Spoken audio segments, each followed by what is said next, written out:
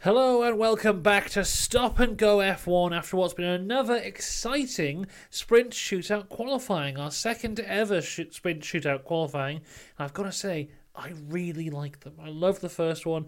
This second one was fantastic, especially that SQ1 session. Amazing. We'll get into all of it right now. Make sure you subscribe, of course.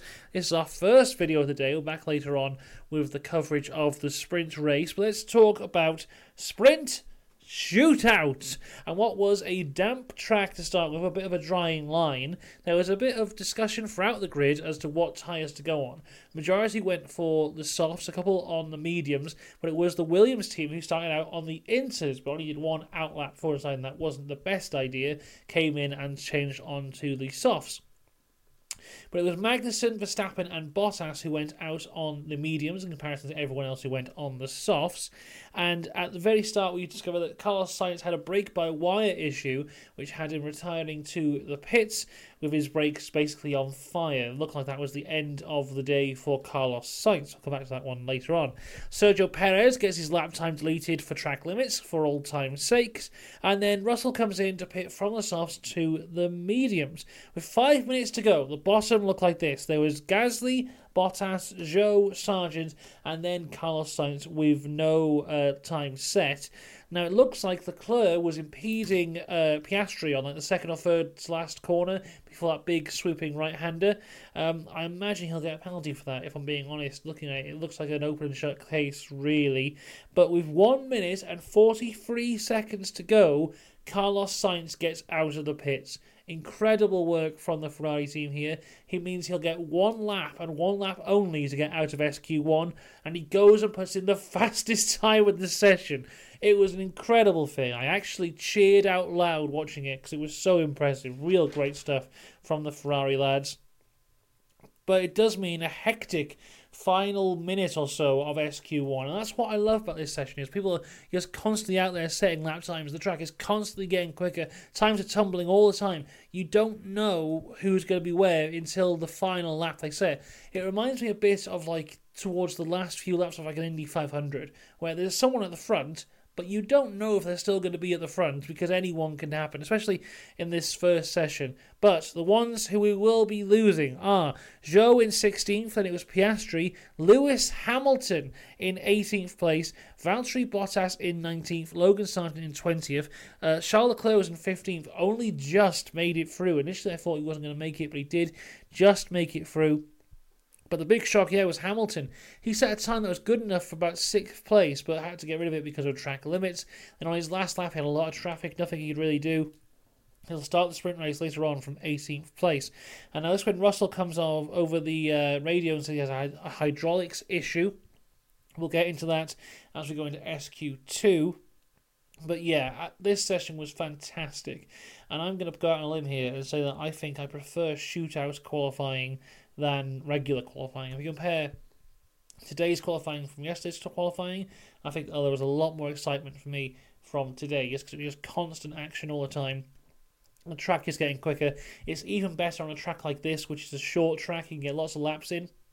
When we go to somewhere like Spa and we have the shootout sprint qualifying there, I don't think it'll be as entertaining because that's such a long lap. But for a track like this, maybe like a track like Monza, I don't think we're having a sprint. We're having a sprint at Monza, but like tracks like that, a lot shorter, fast-paced tracks. I think these type of shootout qualifying work really well. Going into SQ2 now, and just as the session starts, we had a power cut, which was fantastic. But it came back, and we had about 3 minutes and 20 seconds to go on the session. So anything that happened before that, I haven't got a clue. Anyway, George Russell is out of the session with an issue. He will start the sprint race from 15th place. They weren't able to fix it, so he's done. 2 minutes to go, the bottom like this. It was Yuki, Leclerc, Gasly, De Vries, and then Russell.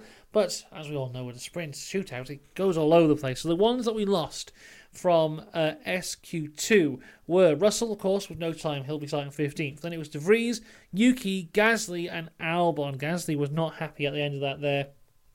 But the big story, Sergio Perez actually made it through to the final part of qualifying. Fantastic stuff. I mean, it probably doesn't count because it's a sprint thing, but he did it nonetheless. There's a replay afterwards though of Nico Hulkenberg came in for a tyre change, and he actually hit the tyre that was taken off the car as he came out, bounced up in the air, hit the thing that goes above the car to tell you when it's safe to go or not, then landed back down and carried on. They're being investigated for an unsafe release of the Haas team. I don't think they should get a penalty for that, because they weren't really the only person they kind of impeded or damaged was themselves. They didn't have an unsafe release and block someone else, so I think they should be okay with that. Maybe a fine or something, I don't know, but in terms of race position, I think they should be fine. We go through the SQ3.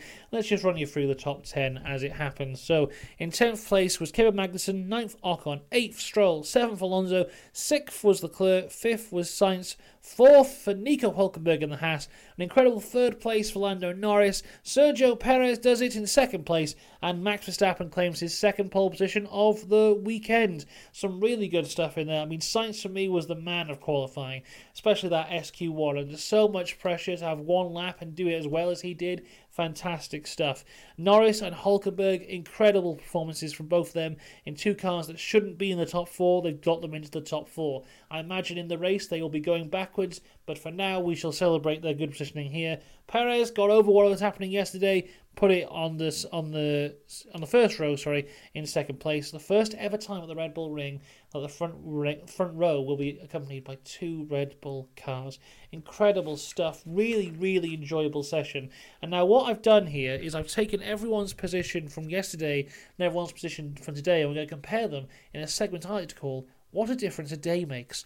So there are actually 2 drivers who qualified in the exact same position yesterday and today. Now the first one may be a bit more obvious. It's Max Verstappen, who qualified first in both sessions, but the second one is Fernando Alonso, who qualified 7th in both sessions. There's a few people who've changed by just one position. So Lando Norris, he gained a position into shootout qualifying. Albon lost 1 position. Zhou gained 1 position. And then let's talk about some of the bigger losers here. So Sainz lost 2 places, as did Stroll, as did Logan Sargent. We also have someone like Charles Leclerc, who lost 4 places. Gasly lost 3. Russell lost 4. Piastri lost 4. Bottas lost 5. But the big loser from sprint qualifying is Lewis Hamilton, who qualified 10 places lower than he did yesterday. Going on now to the bigger winners of the day. Yuki Tsunoda has gained 3 places, as has Esteban Ocon. Nico Hulkenberg gained 4 places. We have Nick de Vries, who's gained 6 places. And then we go to Kevin Magnussen, who gained 9 places across the 2 qualifying sessions.